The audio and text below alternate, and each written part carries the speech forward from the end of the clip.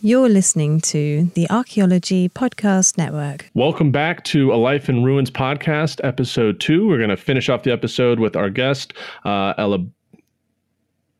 Yep, we'll just Ella. Beaudoin, you're all good. Beaudoin, yeah, hold on. Okay, give me a sec. Okay. Sorry, let's stop laughing.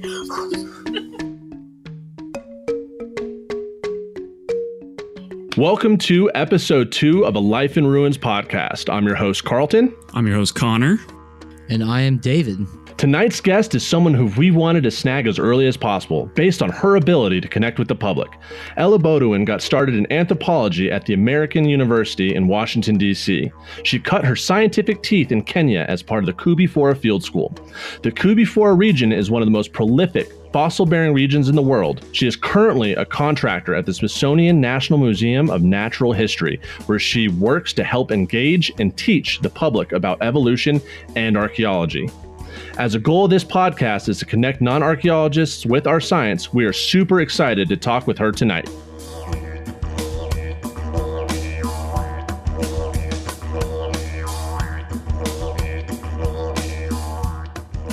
All right, Ella, so would you like to tell our guests who you are?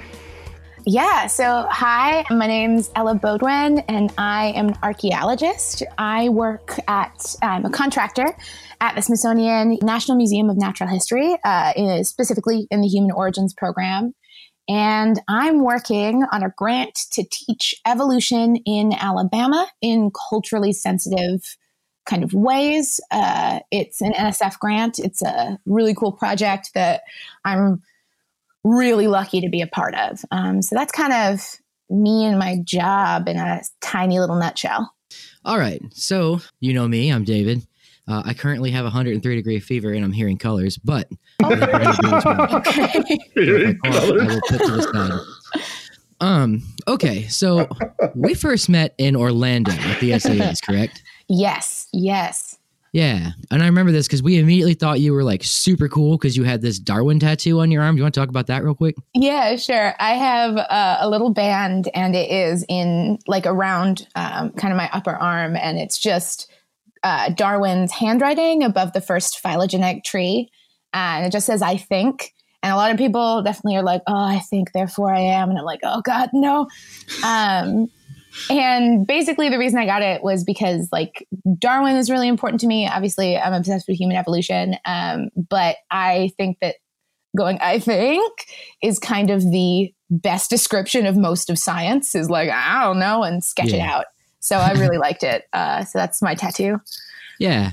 Well, cool. So like me and Connor met you there. We immediately thought like you were cool. And then that was that SAAs where it was like, we were at the Disney, campus, and we had to go to the only club we could go, or bar we could go to was Disney clubbing. Yeah. Oh yeah. That was not gonna lie. That's like my most vivid memory of like the day is just dancing with you guys, truly in the weirdest club with very adult people in Minnie Mouse ears. Oh, it was strange because they had that whole wall of like, it was like a TV and they were playing like 90s R&B and it's just the most ridiculous. And then like Take On Me for some reason too. Absolutely. And then I also remember this. I'm just like, chatting right now. There was a guy dancing in pajamas there every day. Do you remember that? Yes, and he was so good. Yeah, and you like went right over and just started dancing with him, and I was like, "Whoa, you all right?" And you were like, "No, this guy can dance." He was killing it. He was absolutely killing it. Yeah, I think that was my first SAAs. I think actually, was it? Yeah. So you guys made it infinitely better for sure. Awesome. So then you met Carlton in Washington, D.C., right? Carlton, you want to go from there? Yeah, I was hanging with you two because that was the first time I had met Connor, and you guys had said, hey, we're going to hang out with this girl named Ella and her friend. You need to come. And so then I did. And it was Crebo's birthday, and I think we were at a rooftop bar in D.C., and I remember you were helping David out with one of his Tinder profiles, and then you gave me advice on my Tinder profile. Yes. And so we did that for about like 30 minutes, and Connor the entire time was wearing his backpack to help straighten his back because he had just had back surgery. I remember that. Yeah. Honestly, such a good time. What was that bar we went to? It was like a rooftop bar, and it was super cool. I have never been there since, and I don't really know where it was. Yeah, that's fine. It's fine. All right. So like moving on, I guess. What I think another thing that's super cool about you is I didn't know this until like you randomly told me like a year ago, but your parents are British. Is that right? Yeah, my mom is English, and she was born and raised in the UK and then moved over to the US later in life for a job. And that's where she met my dad. And my dad was born in Germany, but grew up all over the world. So he primarily grew up in Singapore and Sweden. And then moved to the United States, I think, in his senior year of high school. If he hears this, he's going to correct me. I can't remember, but he moved then back to the U.S. Later on. Okay. How does that affect your view of or your perspective in anthropology? I think that would my background definitely like makes me feel more of an anthropologist. Yeah. No, I think I honestly was really lucky because going back to England as often as we could to kind of see my extended family and my grandparents. One thing that's kind of different from England versus Minnesota, which is where I grew up, right, is that the buildings are older, the towns are older, like archaeology is much more kind of close and everyday. Yeah. And I think that probably for a lot of people who live, in the South or the Southwest of the United States are much more in contact with archaeology than I think I was in Minneapolis, Minnesota, where all we had was like Fort Snelling. And never heard of it. Well, there we go. Being able to kind of go and be a part of like, oh yeah, let's go to the cathedral that was built, however many centuries ago. And kind of as a kid and getting to be up close and personal with history in a way, I think definitely influenced my interest in it at an early age. Yeah. Yeah. When I was in London in November this past year, I was like walking down the block and I saw this sign that was like been open for 700 years. And I like looked at it and I like kept walking and then I like double take and I was like, what the fuck? And then I remembered that that's like a thing there. Yeah, exactly. Yeah. I don't have super clear memories of this particular instance, but my parents do, is like when they took me to the British Museum for one of the first times, like as a really little kid, like 8 or something. And they said that I spent almost an hour talking to like one of the volunteers who had like a cart out and basically was just like, this is what I just need to talk and ask questions as like a very little kid. Yeah, definitely nerd. Yeah. And so they really remember that. I have no memory, but I think they knew from a pretty early age because I also my mom sent me a picture of what I did to my Barbies as a child, which was mummify them. I wrapped them up in a bunch of like gauze and stuff. And she found them in the basement recently. So nice. I don't know. I used to bury GI Joes and like Max Steel, like the off-brand one. Yes. And I'd bury them. I'd wrap them in toilet paper and then like bury them underground. And I would dig them up the next year. And I was like, look at this mummies, guys. And tried to like convince my friends that they were like there I didn't put them there, Oh yeah, of course. Yeah. Wow. It's like retelling these stories. You're like, oh wow, we were weird kids. Yeah. Like, absolutely. Well, I used to go to the Denver Museum all the time, and I would get just lost in the dinosaur section, and I wouldn't want to leave. I just like it's so cool how a bunch of like museums and stuff like kind of get us all and keep us interested in anthropology. Yeah, I mean, like museums are so obvious. I mean, this is kind of goes without saying, but they are so integral to like a lot of people's first steps into this like STEM fields. Whether you become a physicist or whether you study, do paleontology, it seems to be that like a lot of these kind of stories end up originating as a child in a museum. Did you just say integral? Yes. Is that not? I think you win the word for the day. What the fuck is that? I love that. I mean, I just started it, so there we go. That's funny. Okay.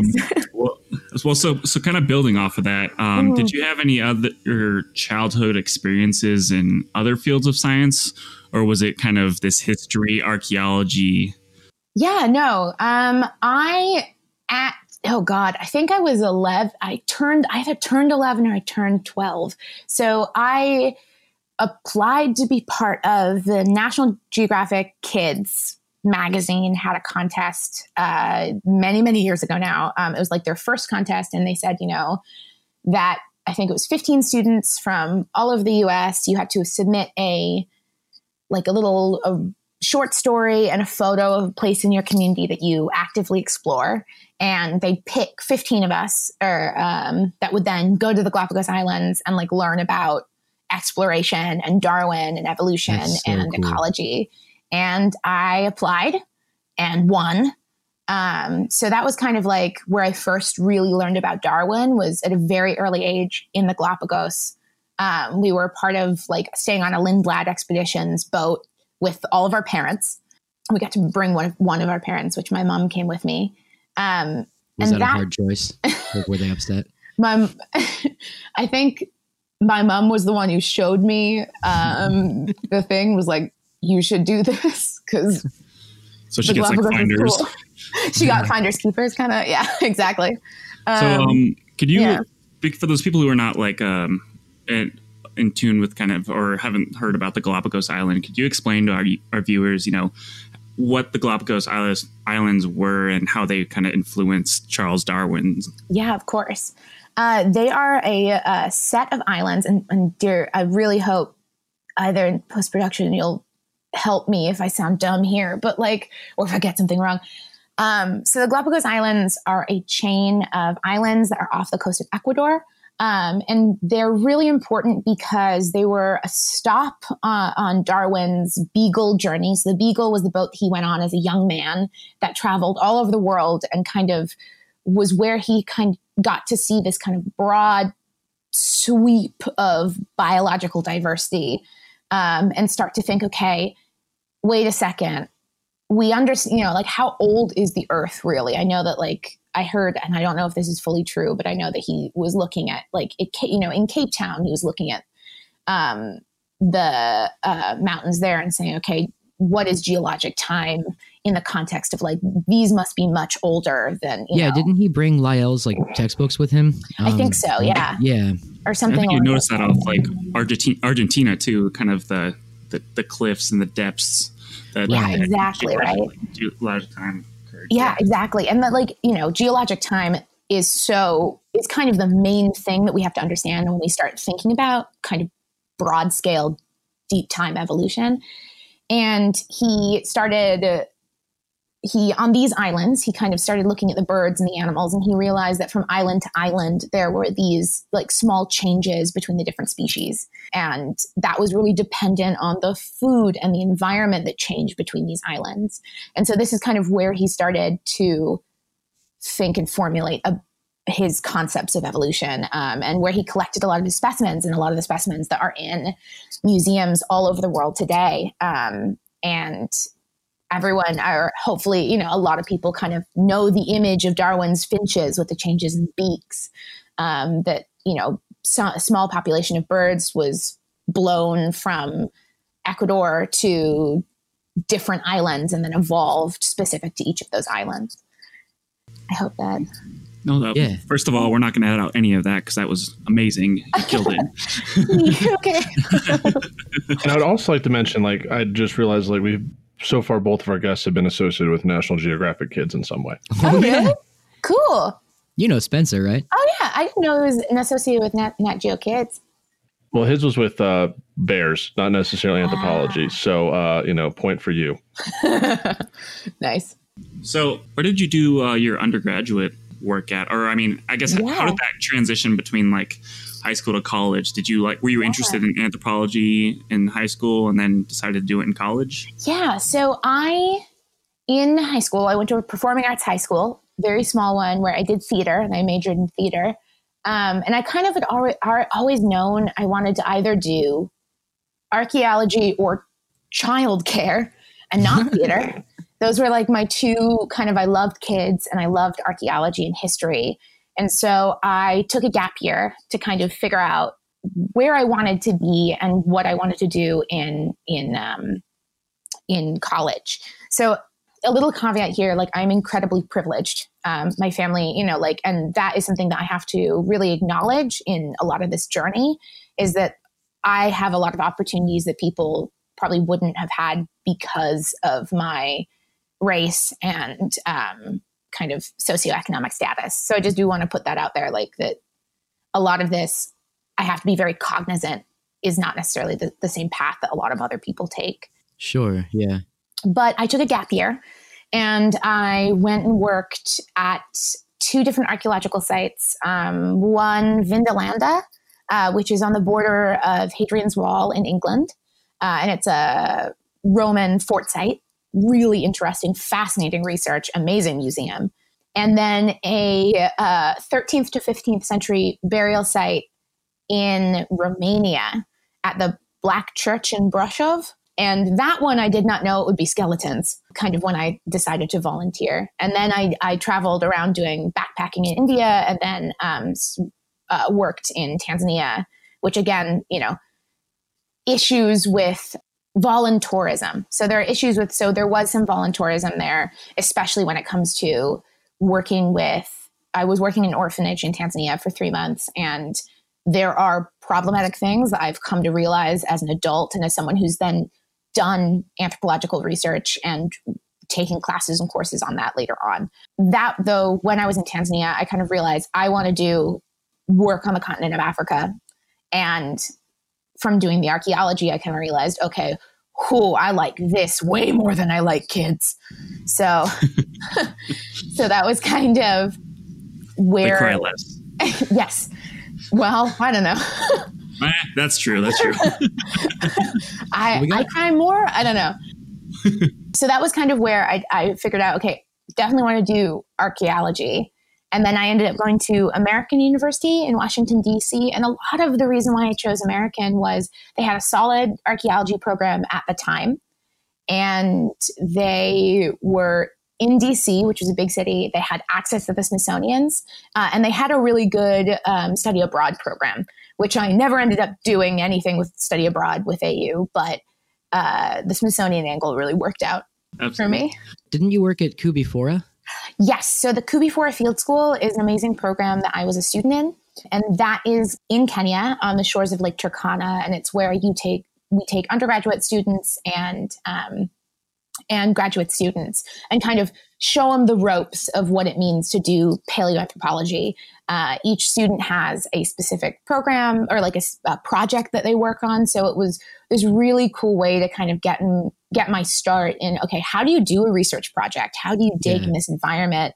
And how do you work with data that you kind of you can't really get or see or understand as well if you haven't been digging it up yourself or kind of understanding all the things that go into it. So I was a student there and then came back as an intern and kind of like quasi staff member later on for a previous year. That's cool. Yeah. Well, yeah, and that's how that's how archaeologists and paleoanthropologists get their, it's not like a certification, but it's a way to certify that you've done field work. Exactly. Because that field school is kind of important to like all archaeologists and paleoanthropologists to, continue in the field for sure. Yeah, it kind of weeds out the people that just aren't, cut out for it, Yeah, true. I think there are definitely a lot of people who go in being like, wow, yes. Like I went in thinking I'm going to be bones forever. I love some bones, and truly they're very difficult and I'm very bad at it. And I came out realizing that like lithics and in talking to people were the 2 things that I love the most out of archaeology. So. Well, on that note, we're going to cut to our first break. Hello, and we're back. I'm continuing our conversation with Ella Beaudoin. We're going to first talk about your Koobi Fora experience, and we're going to get into kind of the work that you've done with the Smithsonian where you work. So could you explain to our viewers what Koobi Fora is and like why it's so significant to the field of anthropology as a whole? So Koobi Fora is an incredibly important place for paleoanthropology as a whole because it's part of the Rift Valley. And the Rift Valley is this kind of geological formation where the continents are kind of coming apart a little bit. And what that means is that there is a lot more erosion. There are basically ways at which we can get to these kind of deeper, older sediments. So the law Superposition. Thank you. So that law means that basically everything that's on the bottom is the oldest, and then kind of working your way up to the top, which is like what we're standing on now, is then the newest. And so with this rift, we're kind of getting this slice backwards in time. And so Koobi Fora is located in this place, in a place where we have these sediments that date back, hundreds, just like thousands of years. And it's a really cool place that has been worked on for many, many years. It's full of fossils, in essence, and there are lots of stone tools. I need to say something really quick. Actually, I just said good old Lyell, and I am really dumb because it was actually Nicholas Steno who came up with superposition. So I'm just going to take a step back and cry. Don't worry. We're all in it together. That's what we have books for. It's like whenever anyone's like, oh, let me ask you this question, you must know it off the top of your head. No, I don't. I got the internet. I'll look it up. Like I'll look in a book. But they so a lot of the specimens that from like early hominids, or a decent amount of them, and a decent amount of the stone tools come from Koobi Fora, right? Yeah, tons of them come from Koobi Fora, and a lot of reason for that is not only it's a really well studied site because we can figure out the geology of the area has been really, really well done.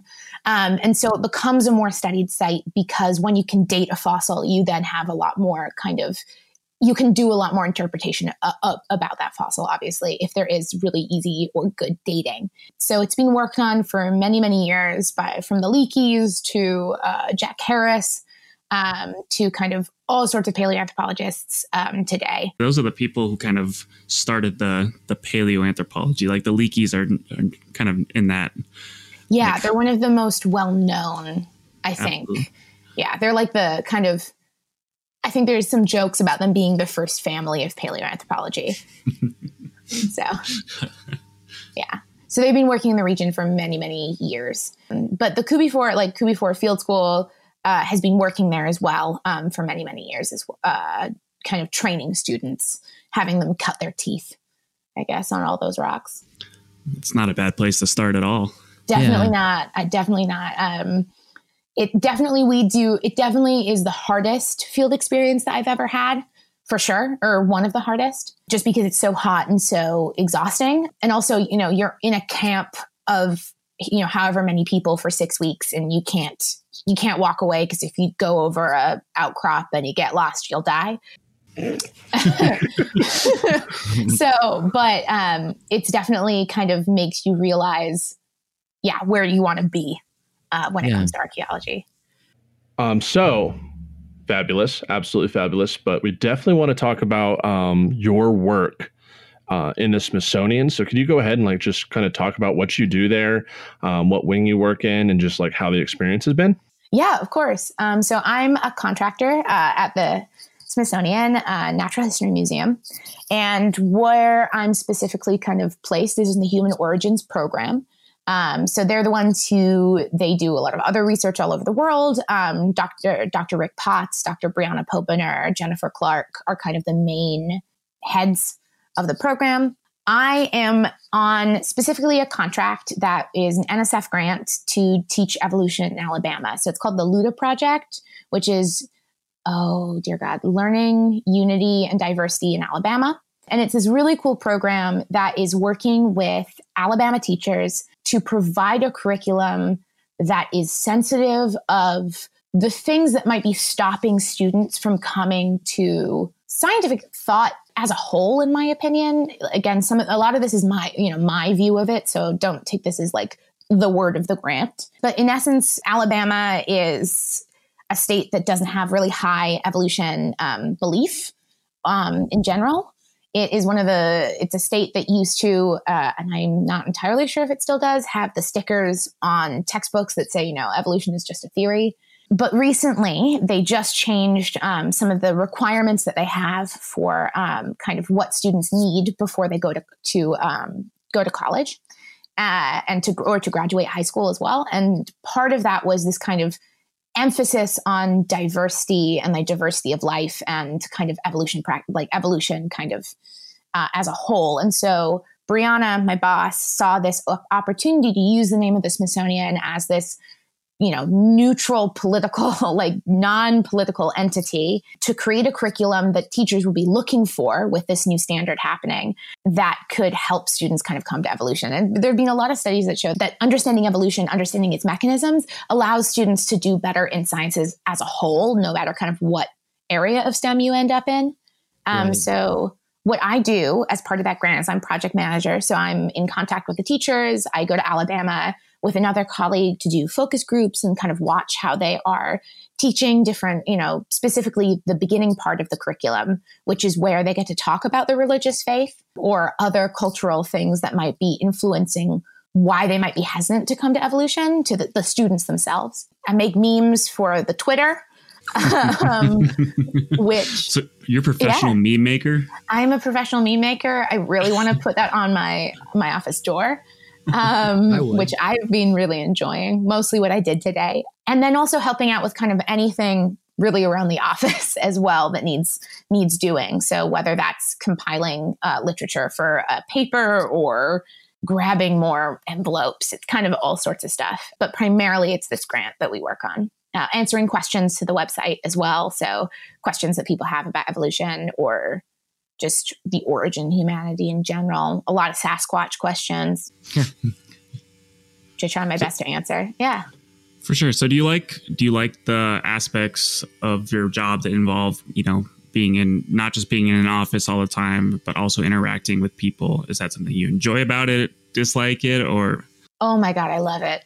God, talking to people is the best part of my job, and definitely getting a chance to kind of talk about something that you love and that you're passionate about. But also what I've really loved, I think the most in conjunction with kind of talking to people is learning how to talk to people, learning how to talk about evolution, learning how to talk about stone tools in a way that other people will understand and allow people to come to it in a different way. Because I think before I was part of this grant, I'd go like, oh my God, here's the bulb of percussion and, and while people would kind of stare at me and nod, I didn't know how much information was really happening. So being able to be a part of this grant, being able to shadow some of my mentors, who've been doing science education for years, has been really wonderful. And I think that's honestly one of my favorite parts is like just learning more about how to communicate science effectively. Yeah, it can be extremely difficult, especially with like flint napping and all those topics, because it's, once you understand it, it's good, but actually explaining it to someone or to anyone who has, because we're so far away from using stone tools anymore. Exactly. Yeah. Yeah. It's just, and even just like hearkening back to, we were talking about deep time, a little bit ago, that is so integral to people understanding evolution. And it just, that concept is so difficult. I sometimes get really like, at night when you like shut your eyes and you're like, oh my God, the earth is so old. And then you're like, that is still a process I'm struggling with. And so it's awesome to try and explain that in other ways. I don't know. And real quick, could you just explain just briefly what flint napping is and what a bulb of percussion is for viewers who might not know? Yes. So flint napping is the process by which you make a stone tool, where you basically, very simple, you take one rock that's harder than another rock, and you smash them together to make flakes, which are kind of sharp slices of rock. There are some more that go into it. You need specific attributes to be able to make a stone tool. And the bulb of percussion, though, is very indicative of a stone tool. So it's basically the force that leaves your hand and enters the rock. It's an engineering thing that I don't fully understand, but an engineer explained it to me the other day, and I was like, oh, cool. And then I forgot how to explain it. Is it conchoidal fractures? Is that what you're looking for? Well, yeah, it's like why it creates the bulb of percussion, and then like the force enters the rock, it kind of billows up and then tapers out. So when you have a flake, which is that sharp cutty thing, the kind of top of it is kind of thick. I like to imagine it like a little tummy. And then the end of it kind of tapers out to that thin, sharp edge. So that's the bulb percussion. Well, and identifying that stuff is huge for anything we do in archaeology, especially for the early paleo stuff. Basically up until you get like to the Neolithic when pottery becomes a thing, like you really need bones and stone tools are the only like things that preserve to study. Yeah, exactly. Like that's what I always say is that like one of the reasons why I love stone tools so much is that they are the only thing that we have that is any sort of indication really, but like of constant behavior. What are these people doing? How are they thinking? And like, these are things that they were creating and leaving along the landscape. And like, yes, we have cut marks and we can kind of understand, okay, when were they accessing meat? But at least for me, it's the stone tool is this kind of active part of creation that is so essential to us being alive today. Deep. All right. Well, so did we kind of cover your everyday grind, or would you want to explain that? Pretty much, like, yeah, my everyday grind is just like, pretty much we explained that. The good thing is, and the amazing part about working for also some of like your idols and your mentors is, so I have the summers to do field work. So last summer I went out with Brianna to a different site in Kenya called Ep02, which is basically a big animal reserve. It's where the rhino that is now, they're all extinct, but there's two left that are women. Oh, the white rhino? The white rhino? Oh, okay. Yeah, northern white rhino. I'm all allowed. Sure. That one. That's where they are. Oh, so very cool. Very cool. Yeah. Yeah. My that was field project was in Kentucky, so you got that going. Cool. Yeah, that was fun. We got attacked by 2 buffalo, and it was very scary, and I cried. You want to talk about it? To the plan. Well, it was my first up close gunshot. So we work with one of the reasons why it's super important, do not ever get out of the car ever. Like when you're doing a safari is because these are wild and dangerous animals. Oh yeah. So we're doing a bone survey. So this is a different project that Dr. Pobiner does, and looking at like, are things dying in the environments they're adapted for? What's preserved, and looking at this and hopefully then using that as a model for the past. But we were in a really closed, so we have a guard with us. And so we were in a really closed environment, and there was a buffalo hiding behind a bush, and they try and hide, and then they like wait for you, and then they want to get you. And he just shot above its head. Exactly. He shot above its head. He didn't hurt it, but he needed to make it go away really fast. But of course, we all panicked. Well, we did what we were supposed to, but also, you're supposed to climb a tree, and a lot of it's just like acacias, and they're very short, and acacias are very, very spiky trees. Yeah. And so that was my last field season, which was amazing. Definitely, nothing I've ever done before. I'm realizing I'm much more scared of animals than I thought I would be. So that's fun. Your flight, is your flight or your fight instinct that comes in? Oh, wow. I realized if I was on the Titanic, I would be pushing children out of the boat to get in there. That was my first instinct. I'm working on it. I got That's better. Your evolutionary instinct, though, like it's just how it works. Truly, like trip my boss. Like she goes down first, I can keep going. No. Well, right. Speaking about your evolutionary response, where you work, how do you interact with people who deny evolution, that it's taken place? If we descend from wolves while they're still wolves. Great question. Very wonderful variant on if we're descended from monkeys, why are there monkeys? So that's a really great question, and I approach it on a personal level, and that's I think what I can talk about. There are other ways which you can talk about it that are, written about in really awesome science education books, but I'll talk about like how I kind of come at it. I really love the phrase, and especially if people are kind of disbelieving evolution or from a religious standpoint, I really love the phrase, your personal belief explains why. Why are we here? Why are humans important? Evolution just explains how. Yeah. It's just the little bitty how bits. And I explain it that way and then I kind of go into why I think evolution is one of the most beautiful things on Earth, because it's how Earth is why it is. And from my perspective, again, on a personal note, why would you take that beauty away from a creator? If you believe in a creator, why would you take that intricacy and that genius and that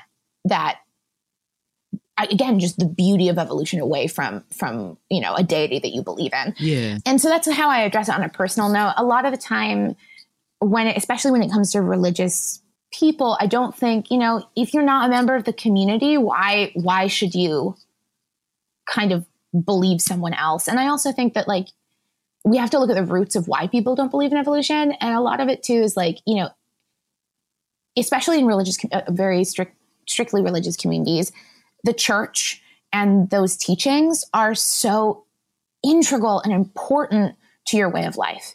And especially in like rural, you know, more rural communities in the South, right? Mm-hmm. Absolutely. Like it's like a social aspect to it. Exactly. Yeah. Exactly. Right. Like your entire, like your home is part of this amazing church community. So if you felt like you had to choose between believing in evolution or the core of your family and social life, God, no, don't believe in evolution then, you know? Right. So I think a lot of it is you have to like understand, because I used to take it really personally for years. I used to be like, well, if you don't believe in evolution, you don't respect me. And it's like, no, that's not the case at all.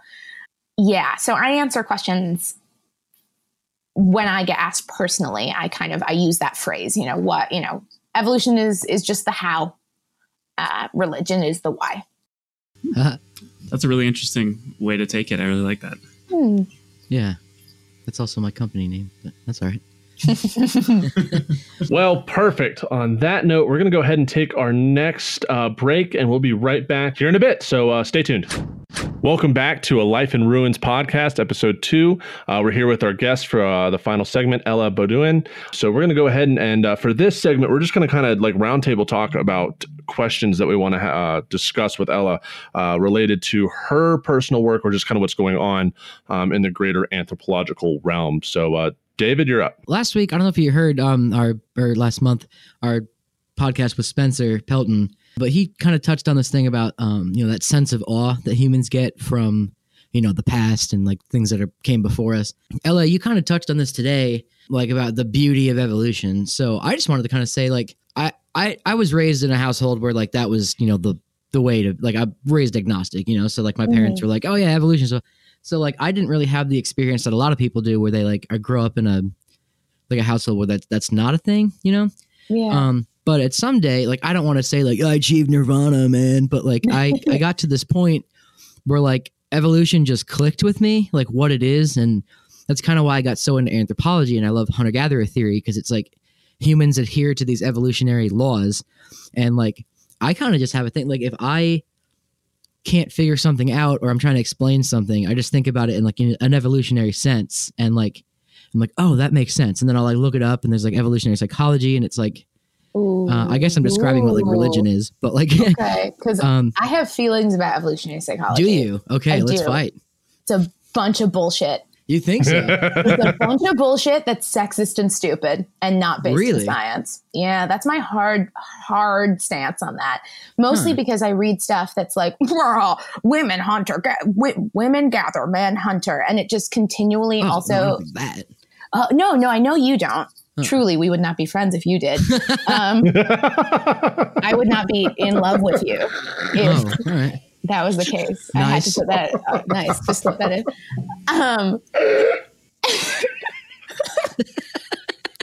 Good. We all good? Yeah. So right. I think it's a bunch of bullshit because I think it often relies on really bad science, bad studies, because it completely ignores how influential culture is and like how we have created all of these structures around us. And I've just read so many like evolutionary psychology papers that are like, we're like this because like women were looking for mates that had beards, and you're like, no, like think about, okay, well, that's a phenotype thing, wouldn't it be? Well, but let's get into daddy issues, you know, like that's the thing, right? Like there's culture that's in this, that is such a bad example, but like there's culture that is actively influencing everything we do. And I'm more of the kind of hippy dippy side of cultural amp, even though I do study paleo, that like even the numbers we have are semi-constructed, right? Like the reality of understanding an archaeological site is all on scale, right? Like you have a excavation square and that could tell you something. You open up 10, that could tell you a completely different pattern. What would happen if you opened up the landscape, you know? So we're still controlling a lot of what we're finding by sample size and by scale. And I think that evolutionary psychology, just honestly, in almost every case I've ever read, is just bad science. Huh. At least. Well, fuck me. All right. We'll go to the next question. No, mostly just the stuff about like, oh, you feel this way because of your biology.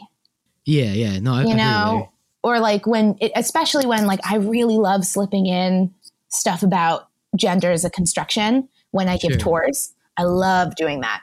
Being like, we don't know how gender played out in the past because that does not fossilize. Right. We have no idea, if there was gender in the way that we understand it now. So you're down with like behavioral ecology then? Like yes. Okay, cool. Yeah, but then evolutionary psychology, hell no. Okay, interesting. Yeah. I'm gonna go rethink my whole life now. So good. We can talk about it more later. Well, that's what this podcast is for. So anyway, I'm going to take a step back and cry. So go. All right, next. Okay, so I want to talk about the event that happened with Notre Dame the other day, in which the cathedral had a horrible fire and burnt the roof and broke a pane of glass. Real quick, I know there's like a bunch of stuff going on social media that the gold cross was saved and people are saying it's a sign of God. However, it could be, that's plausible, but the melting point of gold is much higher than the way that much higher than the way wood burns. So like, true, I do fucking say, science. True, the roof did fall on it. Just putting that out there as being a contrarian. Yeah, fair enough. Fall. Yeah, I have a lot of thoughts about that because I had to or at least about the response to I truly watching that in watching it burn in real time was horrific. And it made me really think about the National Museum of Brazil, which I don't think got enough press. Oh, yeah, absolutely. And us as a museum, we talked about it a lot. We have gone through a lot more, everyone's checking the fire alarms at the Smithsonian. But some of the most important things, with the loss of a building like that, is there were a lot of records of indigenous languages that were recorded before they became extinct. And now those are gone. Back up your stuff digitally, everybody. Yeah, exactly. Right. It's so important. We're kind of coming to realize how important digital, kind of the internet is now to science, just for preservation. But I also felt like I had to really critically engage with my whiteness as well. Because I saw an example on Twitter. I can't remember her name. She's a doctor in anthropology, and she is Native, and she talked about, oh, cool, a big sparkly European church fell down. Who gives a shit? And my first reaction was oh my God, that's so horrible. And then kind of her next tweet was why should I, as an Indigenous person, care about or be made to care about this space that has when this space that is dedicated to Catholicism, and Catholicism did so much bad stuff to my community. And I really had to think about how upset I was getting and how I don't feel that kind of straightaway fear and anger when it comes to a lot of other kind of intangible heritage sites or other sites in general that are in the Middle East that are getting destroyed. And that kind of made me engage a lot more with, why am I responding in this way? And how is the world responding in a different way? I don't know if that was kind of. No, absolutely. And that's what I wanted to touch on. Oh, cool. Okay, cool. You're absolutely right. And when I saw Notre Dame, I was like, okay. But then I saw the amount of people on social media who were oh my God, what a travesty. Right. And as a member of the Pawnee Nation, and who's finally very closely attuned to what's going on in Indian country, pipelines are being built and just bulldozing ancestral sites, and no one cares. We had the water protesters for the Dakota Access Pipeline shot at with rubber bullets by police, hosed in the middle of the night just to stop a pipeline going through their own ancestral territory. No one talked about it, and no one cared. Yeah. And, it's just absolutely ridiculous that no one cares about the indigenous. Oh, my God. That didn't work nearly as well as I had it tuned. I've been playing with it. Was that a real recorder you had there? No, it's actually a Navajo flute. I have one. Oh. I can play Color of the Wind. I did it the entire time in the field. But I know it's absolutely phenomenal. I love this thing. Well, I saw someone point out that and I'm not Native, so I can't really speak on that end, but I had someone, because everyone on Facebook's like, oh man, I remember the Notre Dame. Like, you didn't care. But anyway. Everyone swarming to Twitter to post pictures of them in Paris. And but somebody pointed out that, like, you know, the grand, like, that's like one of the symbols of Paris as like a city identity, you know, like the Eiffel Tower, the Notre Dame. And somebody said, like, it's kind of the equivalent of like losing like the Grand Canyon in America, because we don't have things that are like that old, you know. And maybe it's not the equivalent, but like when he said that, I was like, oh, you know what, like, and like we were saying earlier, things are so much older overseas than they are here. We don't really like think of it that way. So like when he said like that, I was like, I guess I should give more of a shit, you know, like, and I was like, But I really like what you guys are bringing up with the, you know, the access pipeline. Like, nobody gave a shit. No, but it wasn't like even on the news. Yeah, and it was barely even on the news. And it was just absolutely ridiculous. And like Keystone is coming up, and Keystone has been a freaking nightmare. Yeah, like, and that's going through the Pawnees, our ancestral homeland. And we're just like, great, perfect. Here we go. Round 2. No one's going to care. And it's fun. Building up upon that, like there's the amount of money that's been raised for Notre Dame to do these renovations compared to the amount of money that was probably raised for the Brazil Museum or for these folks like still doesn't have clean water. No, and like it's like all these billionaires and millionaires, you know, are. Did you see Disney pledged $50 million to donate to it because they made a movie about it? Yeah. It's like, why isn't that money going to like those folks who are suffering, you know, at the Dakota Access Pipeline or, you know, because they're brown. That's what it comes down to. Like the people that care about it in America and the United States are mostly of European descent, and they see it as part of their heritage. And it is such a monument to France and to the world itself. And this is why all of their, you know, attention's going to it, because they see it as part of their heritage. Whereas like the Brazil Museum, like people in America are like, okay, great. Who cares about a bunch of Amazonian tribes that we've never heard of? Or looking at out west to the reservation systems and what's going on with American Indians or the people that live in Flint, Michigan. I want to go as far to say is like, they don't care about those people, but it's just not something that they need to, that they're cognitively aware of or feel like, you know, it doesn't connect with them. It's like, okay. Yeah, it's like not even on the radar. Exactly. On the kind of note of connecting with people is like one of the things that I think that we can use, like, again, like as a white person, it's I think, at least for me, like it's part of my duty, especially when it comes to like anthropology and archaeology, to do the legwork of helping educate other people when I can, other white people when I can, so that onus does not get put upon marginalized communities. Like, I think that we can use Notre Dame too as this way of being like, okay, you're sad about this. Now let's talk about these, like, let's use this as a jumping off point to kind of really get into, you were so upset by this thing burning down. Think about these 800-year-old trees, you know, that are important to this community. This is the same thing. Why are you upset about one thing and not about the other? And how can we use Notre Dame to, or Dame, or see, I don't know. Aren't you French? No. No. Wow. You're French. I'm going to be quiet. My last name is, but I think it's French Canadian. So my 23andMe says I'm a little bit French, but mostly Ashkenazi. So yay. There we go. Well, I mean, so I don't know. I hope that like we can like use Notre Dame as a point at which we can try and make people more empathetic. Because, as garbage as that is, that we have to use white people things to make white people. I mean, and I say that as being part of the problem, like that we have to use this to make people empathetic, like, but use it, you know, I don't know. Does that make sense? Like, no, absolutely. Like it only works to galvanize the public when it affects them. And like, you have to unfortunately use those lessons to like, hey, you see this thing that you guys were all really upset about. Now let's put that in the context of somebody else. And like, why don't we reevaluate how we think of other things? Yeah. And also like, I don't know, whoever listened to podcasts, if I've said something problematic, like slide into those DMs, I will change. Like, it's my duty to learn and keep learning, you know? I mean, I think we can all still agree that it is a tragedy, like a monument, like burned down, you know? No, 100%. Yeah. But also like it's been renovated multiple times in its history. Yeah. Bits and pieces have been, you know, it's not like, or bits and pieces burned down, not all of it. Yeah, like the main stuff exactly. You know, like this, you know, Notre Dame is not in its original context either. Like it has gone through transformation over time and have been rehabilitated, you know, like wood rots. Who would have thought? And there's also millions and millions of pictures on Instagram that you could literally use to recreate the exact. And they've recreated it in video games, haven't they? And like, you know, Really?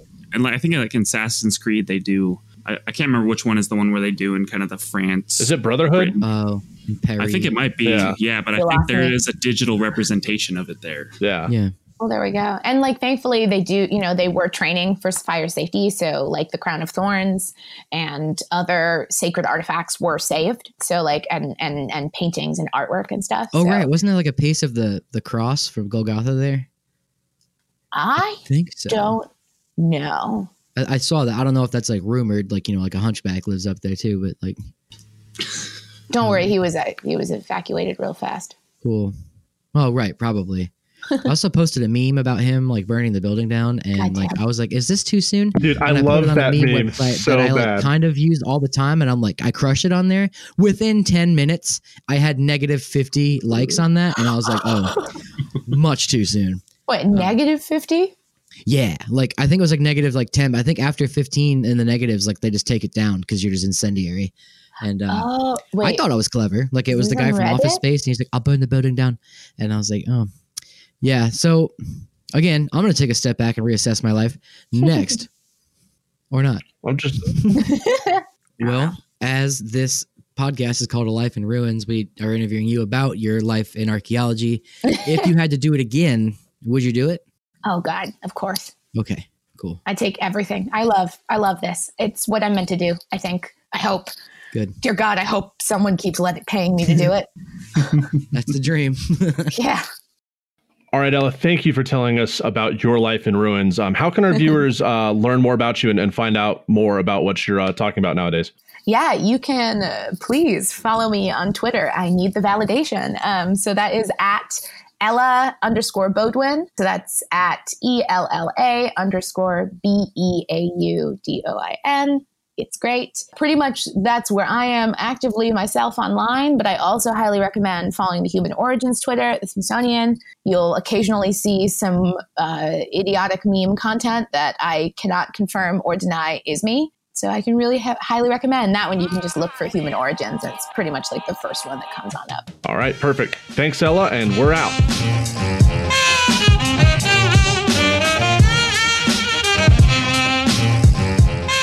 Thanks for listening to A Life in Ruins podcast. You can follow us on Instagram and Facebook at A Life in Ruins podcast, and you can also email us at alifeinruinspodcast@gmail.com. Hey guys, What? what human species is really the naysayer? I don't know, Connor. What is it? Yeah, I don't know. Homo naledi. Woo! Get out. Wait, what? Oh God, that was horrible.